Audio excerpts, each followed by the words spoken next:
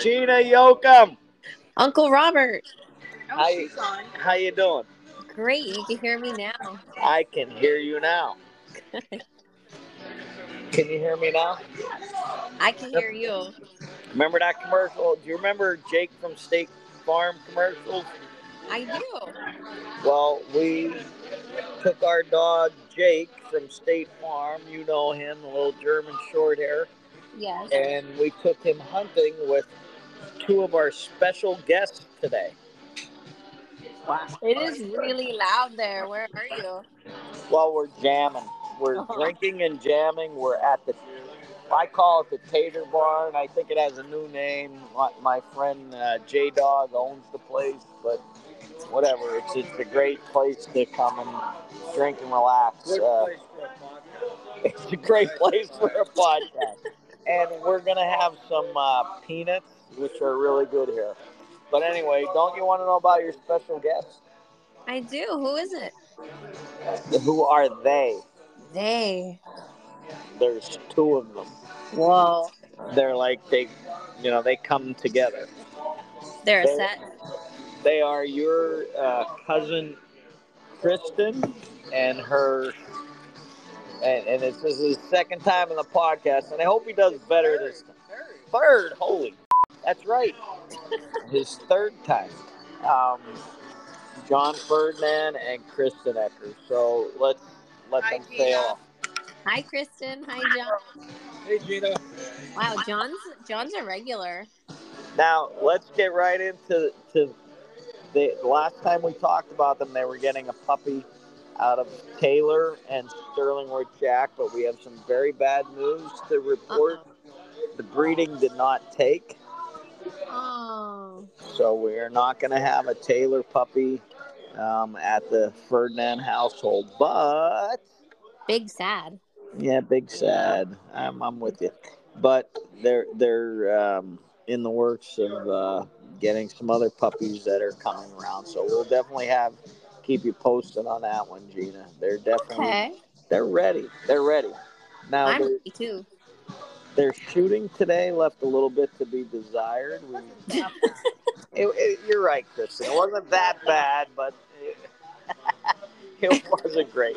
But the dogs did good, and that's the important thing. We'll be posting some videos. John had a little bit of trouble posing Jake from State Farm for a picture, which is kind of funny. There'll be some pictures of that also on Facebook. So, how are you doing? I'm doing okay. I only had to work 4 days a week this week because of snow. Yeah, but you got a snow day, so you bet, and a snow day and a delay, so you should be pretty happy. I love them. What's that? I love the snow days. There you go. And more snow tonight. More snow tonight. Yeah, two Oh to my five God. inches. It's beautiful here, Gina. It's warm and wonderful. The beer is flowing. I started with Guinness, and then I switched to Red Oak, and now I'm drinking a hometown beer, Yingling Flight. That had a good buzz going, and I'm ready to answer some of your questions and whatever else you got to talk about. All right. Well, let's start with a question from a video you just posted. Oh boy. And I got to tell you, Uncle Robert, this one has 10,000 views already, this video. How many? It had 10,000 views. Oh wow. Yeah. We speaking of that, we had one video that we posted. In fact, I think you videoed it. It was up in our training field back in December. Yeah. I checked it today, and it had 330,000 views, which Wow. unbelievable. And I want to thank everybody for watching our videos. I try really hard to put some good content out there, and 330,000 views is pretty impressive. So, but That's amazing. I remember that video. but this video you say has 10,000 views. What's the question? It's from Mark Payton. Mark Payton. Okay. Mark Payton. And in the video, you have a young setter. You flush the bird, and you're just pretty much tapping her till she understands she's got to stop there. So he asks us, before you're to this point, how much chasing have you allowed? And if you aren't allowing any, are you just stopping them with the check cord? Right. Great question. Um, I think you said it was a setter. It was actually an English pointer. Oh, okay. I just got Yeah. a tiny, tiny picture here. Yeah.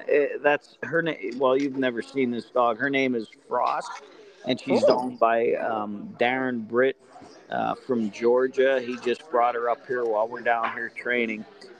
Really nice. And her brother. We have her brother. His name is Haas. And or Boss. I'm sorry, Haas, Boss. But anyway, we just got her, and she has seen birds and chased birds. He's actually taken her up to the Upper Peninsula and hunted grouse and woodcock with her. So she's seen some birds and definitely fired up. And it's time to break the dog, time to steady them up. So what I do is, a lot of people do a lot of yard work and setting the dog up. I'm more of if I have good birds and I, I'm able to get the dog into those birds, whether it's woodcock or good flying quail. Uh, I'm going to use the good birds to do the hard work of breaking a dog, and it's real. I try to make it real natural, real simple. The dog points the bird, and now I flush the bird, and the dog goes to chase. I just tap them with a light intensity with the e-collar. Actually, first the tone, then the light intensity, and a little more intensity until I can get the dog to stop. And I do that several times in a row. Before you know it, the dog's going to be pointing the birds, and you're going to be flushing the birds, and the dog's not going to be chasing. So, to answer his question, he wants to know how many times are you going to let the dog chase to build that desire before you start actually correcting the dog. And that's a tough question to answer because it really depends on the dog. You want to see the dog uh, very intense, on point, and fired up chasing the bird for sure. Um, and then you have to feel the dog out and know that they're mature enough and at that stage where you could stop them. How many birds is that going to take? I really can't answer that in a number, but you just got to watch your dog and kind of feel that, hey, this dog's really, really intensely chasing the birds, and they're also intensely pointing the birds. I think we're in good shape, and we can start trying this. Now, once you see that, I think in the video I posted, it worked out perfectly. It was only the second or third time I worked Frost, that's the dog's name, in this video, and a couple of taps, and boom, she stopped. Um, so you got to kind of feel out your dog and see what they're doing. Um, so tough question to answer as far as how many, but or how often, but you just want to feel the dog out and see that they're um, mature enough to handle the stimulation chasing the bird. So it's a great question, and hopefully, what was his name? Mark, right? Yeah, Mark Payton. Yep. Hopefully, Mark. A great question. We appreciate the question, and hopefully that answered his question for him. So, what else you got for me? He actually had another comment and a question. I guess another video. Okay. All right. So he asked, I didn't see the video. I just have the screenshot. But he said, I assume you collared the dogs away. Oh, If okay. do Yeah, you I know? remember. I remember this question. It was a video I posted, and I want to, and I'm glad this question came up because I want to talk about Rob Warner from Illinois, originally from New Jersey, came out and spent the week with us training, and I want to say what a great guy Rob is, and I really appreciate all the help he gave us when he was here, and I, I love. Um, the new people into the sport that are so willing to learn and interested in the game. And Rob's definitely one of those. He came out here with an open mind. He had trained his dogs a certain way, whatever, and he just I was able to give him my insights, and we had a great time together. But anyway, he was running his older dog, and I was running a derby, and they pointed a big covey of quail and flushed the bird, shot the gun, whatever. And what was the name of this person that asked the question? This is Bill Mark. What's the name? Mark. Mark also? Yes. Okay. Yeah, he asked, now what do? You got two dogs on point, and you're by yourself.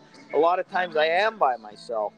And, both those dogs should stay solid on point for me to go back and grab one by the collar and walk over and grab the other one by the collar. Obviously, if I have help, I'm going to have someone grab one of the dogs. But I think in this instance, I just went over and grabbed both dogs together and move them on. So the dog should stay steady while you grab one and go for the other. If you have help, use it. I love having good help. Again, Rob Warner was his dog, and he's definitely good help. And if he's ever working dogs with me again, I would definitely use him. Gina, Yeah.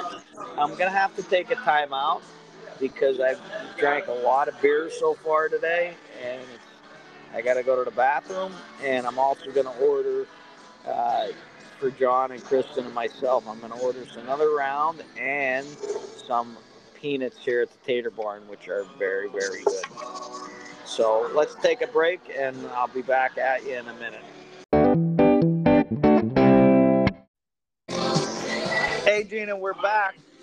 And we're back from our break. We have a box of peanuts now. Ooh, I can't have those, Uncle Robert. Yeah, you can't have peanuts, but I'm telling you, the roasted peanuts here at the Tater Barn are really good. So how you doing? What else you got for us? Well, I have a really long question from. Oh, Yeah. I told you I've been drinking. I don't know if I can handle a really long question. Maybe John could help. Maybe John and Kristen could help you out. Okay. This is from. We actually answered a question of his last week. This is from Roy Hargreaves. Oh yeah. Yeah. So he had a second question. Well, he has like 4 questions here, so I'm just gonna read it for you. He says, do you expect a dog to be running ahead of you beyond bell hearing range for the majority of a race on every course? How far out do you want a dog to go laterally while staying between 10 and 2? And typically, can a dog run a winning race without a bracelet? Or is the tame race competitively subjective in field trials? Wow.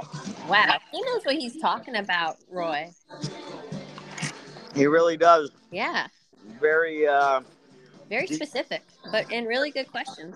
Yeah, very detailed questions. Really making me work, and it is Friday at whatever happy hour, and I shouldn't be working, but I am. But anyway, So, um, Well, do how, your best, and if you need me to read it again, I will. no, I got it. Okay. You know, the bell range and how far the dog's running is going to be dependent on conditions and the venue. I mean, if you're in a very thick piece of cover or a thick stretch of the course, you know, you might not be comfortable with the dog out of bell range. If you're in, you know, big pole timber and you could, you know, it's a real quiet day, the wind's not blowing, whatever, you might be more comfortable with your dog really rolling out there. So the range is going to be definitely dependent on conditions and the cover. You know, I don't know if Roy's ever been to a cover dog trial, but the courses, um, you know, might meander through a piece of cover. Like, you know, you might start off in an alder thicket, and then it breaks open into big timber, and then you come down into a clear cut, and you know, so they're going to run the course um, in likely grouse and woodcock cover, but it's not going to be for the entire 60 minutes. Like you might, you know, you know, anybody listening that's hunted grouse or woodcock will understand this. You know, you might go into what we call a cover, you know, where birds might be, and there are going to be um, times when you're not, you know, you're probably not going to see a bird because the cover's too open or whatever.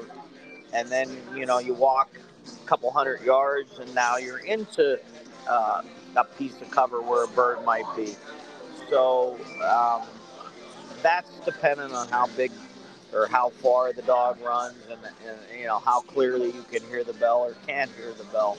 Um, so again, if Roy hasn't been to a cover dog trial, he obviously sounds like someone that's hunted a lot of wild birds, grouse, and woodcock. He'd probably have to come and watch one, and you know, see that when the cover isn't really good for birds, the dog's going to stretch out and try to find that next piece of cover. Now, the people laying the course out um, know that, and they're going to have the course head towards the next available piece of cover. So that's a great question, and you know the dog's range is definitely dependent on the cover available, and so hopefully that. Do you think I answered that question well? Is there any parts of it I didn't hit? Because, like I Well, said, the, I've had quite a few beers, so I'm doing the best I can, Gina. no, that was great. But there's a second part where he's asking your thoughts on, can a dog win a race without a brace? Like, does that affect Oh the field wow! trial? Which I've wondered this too. Like, it could be Yeah. good and bad, I guess. Yes, we were just talking about this actually. I was talking to Hmm. John Ferdinand and Kristen about, um, you know, one of our dogs in this upcoming trial. Um, Drew a buy dog, and people, if they don't understand what that is when you have a stake, um, you know, a competition. Let's say a field trial for shooting dogs. If there's an odd number, let's say there's 23 dogs in a stake. Well, that means that you're going to brace up all the dogs. They're going to have a partner, a pairing, but there's an odd number. So that's going to leave 11 braces. They're all going to have a brace mate, and there's going to be that 23rd dog. The name that's pulled out of the hat, that particular dog is going to run by themselves. It's what's called a buy dog. It does not have a brace mate. That could be really good, and that also could be really bad. Um, the good part of it is as a handler, I personally I like being the buy dog. Huh? It's tough if you're at a trial that's going to go on for several days. You know, we've talked in the past about some of these big championships that I go to that might run a week long. Well, that particular buy dog has to be available every single day, because if someone for some reason scratches and takes their dog out of the competition, that buy dog moves up to that next available position and Oh. has to run. And that's difficult on a handler to, have to be always ready to grab that dog and run it. But let's say it all works out where the I dog didn't know. doesn't have to do. What's that? I didn't know that. I didn't know you had to be present the whole Oh, time. you didn't know that? Yeah, yeah. Yeah. The buy dog has to be available to run if the judges want it to run, and if it can run. So if that doesn't happen and it ends up your dog does run as a buy dog, I really personally I like that, because I could set the pace and handle my dog um, at my own pace, almost as a training.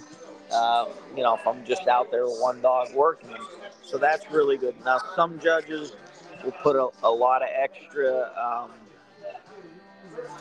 pressure on a buy dog. They have to be that much better because they don't have to. They don't have to honor their brace mate. That's one situation that will not come up. Or if your dog starts to make a lateral, or uh, hunting a cover to the left or the right, and the brace mate goes to the front, you're trying to catch up. You don't have any of those situations interfering with your dog. So a lot of times judges will be tough on a buy dog. But personally, I would love to run as a buy dog, um, but that doesn't always happen. And I think you can definitely go out and win a field trial as a buy dog for a lot of reasons.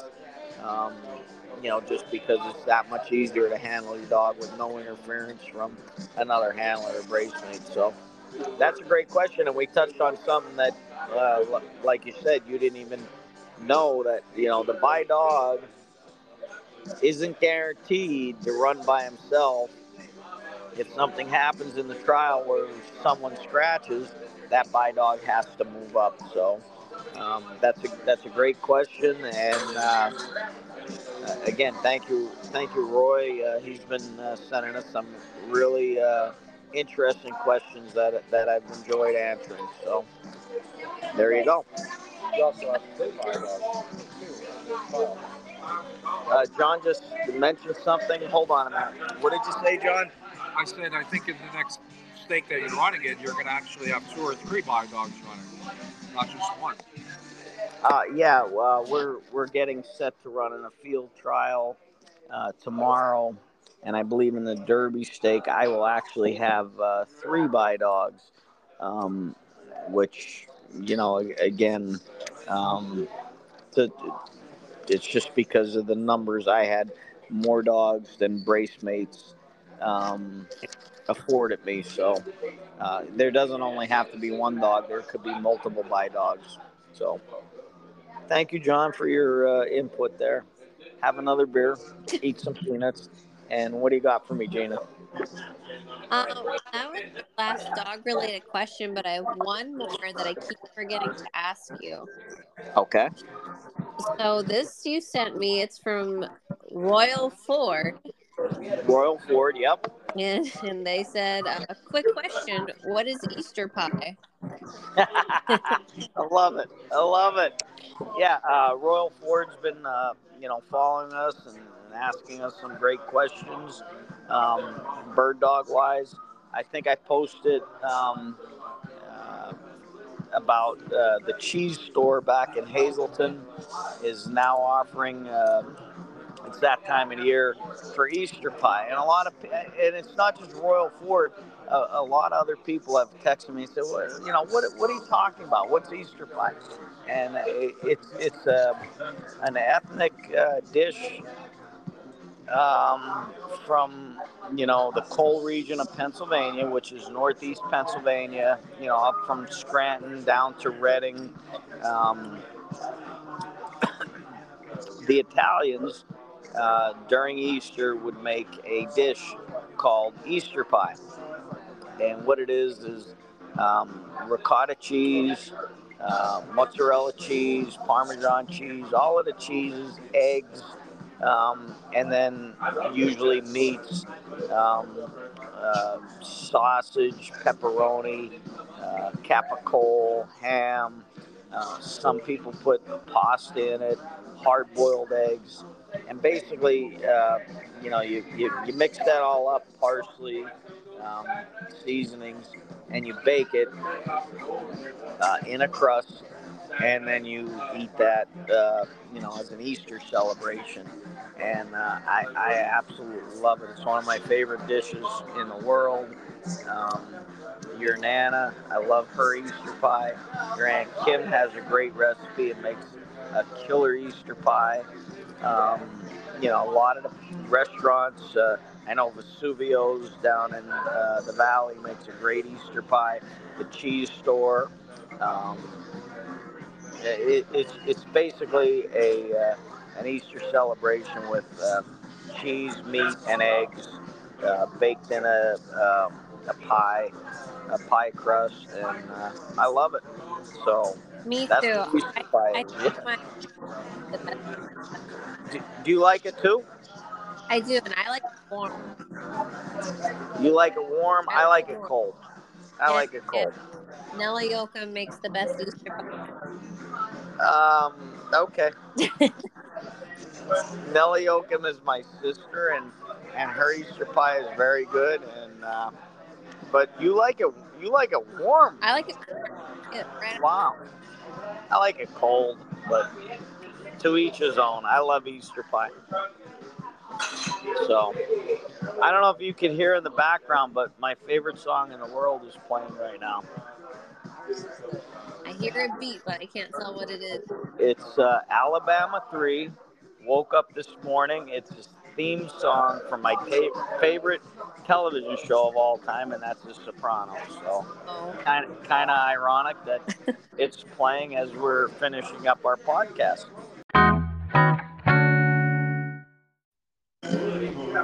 Gina. Uncle Robert, let's wrap it up. Yeah, let's wrap it up.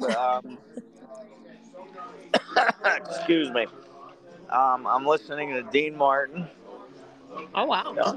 Yeah, he's my favorite, and I'm having a good time here with John and Kristen, and I think we had a really good podcast. You don't have any more questions for me? No, I think we covered everything. Good, thank God, because You're I'm done. done. I'm cooked, and tomorrow's going to be a long. Actually, Saturday and Sunday is going to be long 2 days.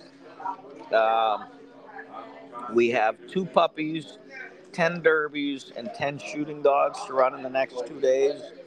Yeah. So I got to go home and rest up for that. And we're going to talk to you next week. Hopefully, we have some celebrating to do. If not, whatever. And then the following week, we're going to do a podcast face to face, which I'm really excited about because I love North Carolina, but I really miss home, and I'm looking forward to coming home. I'm ready too. I miss you. Yeah, awesome.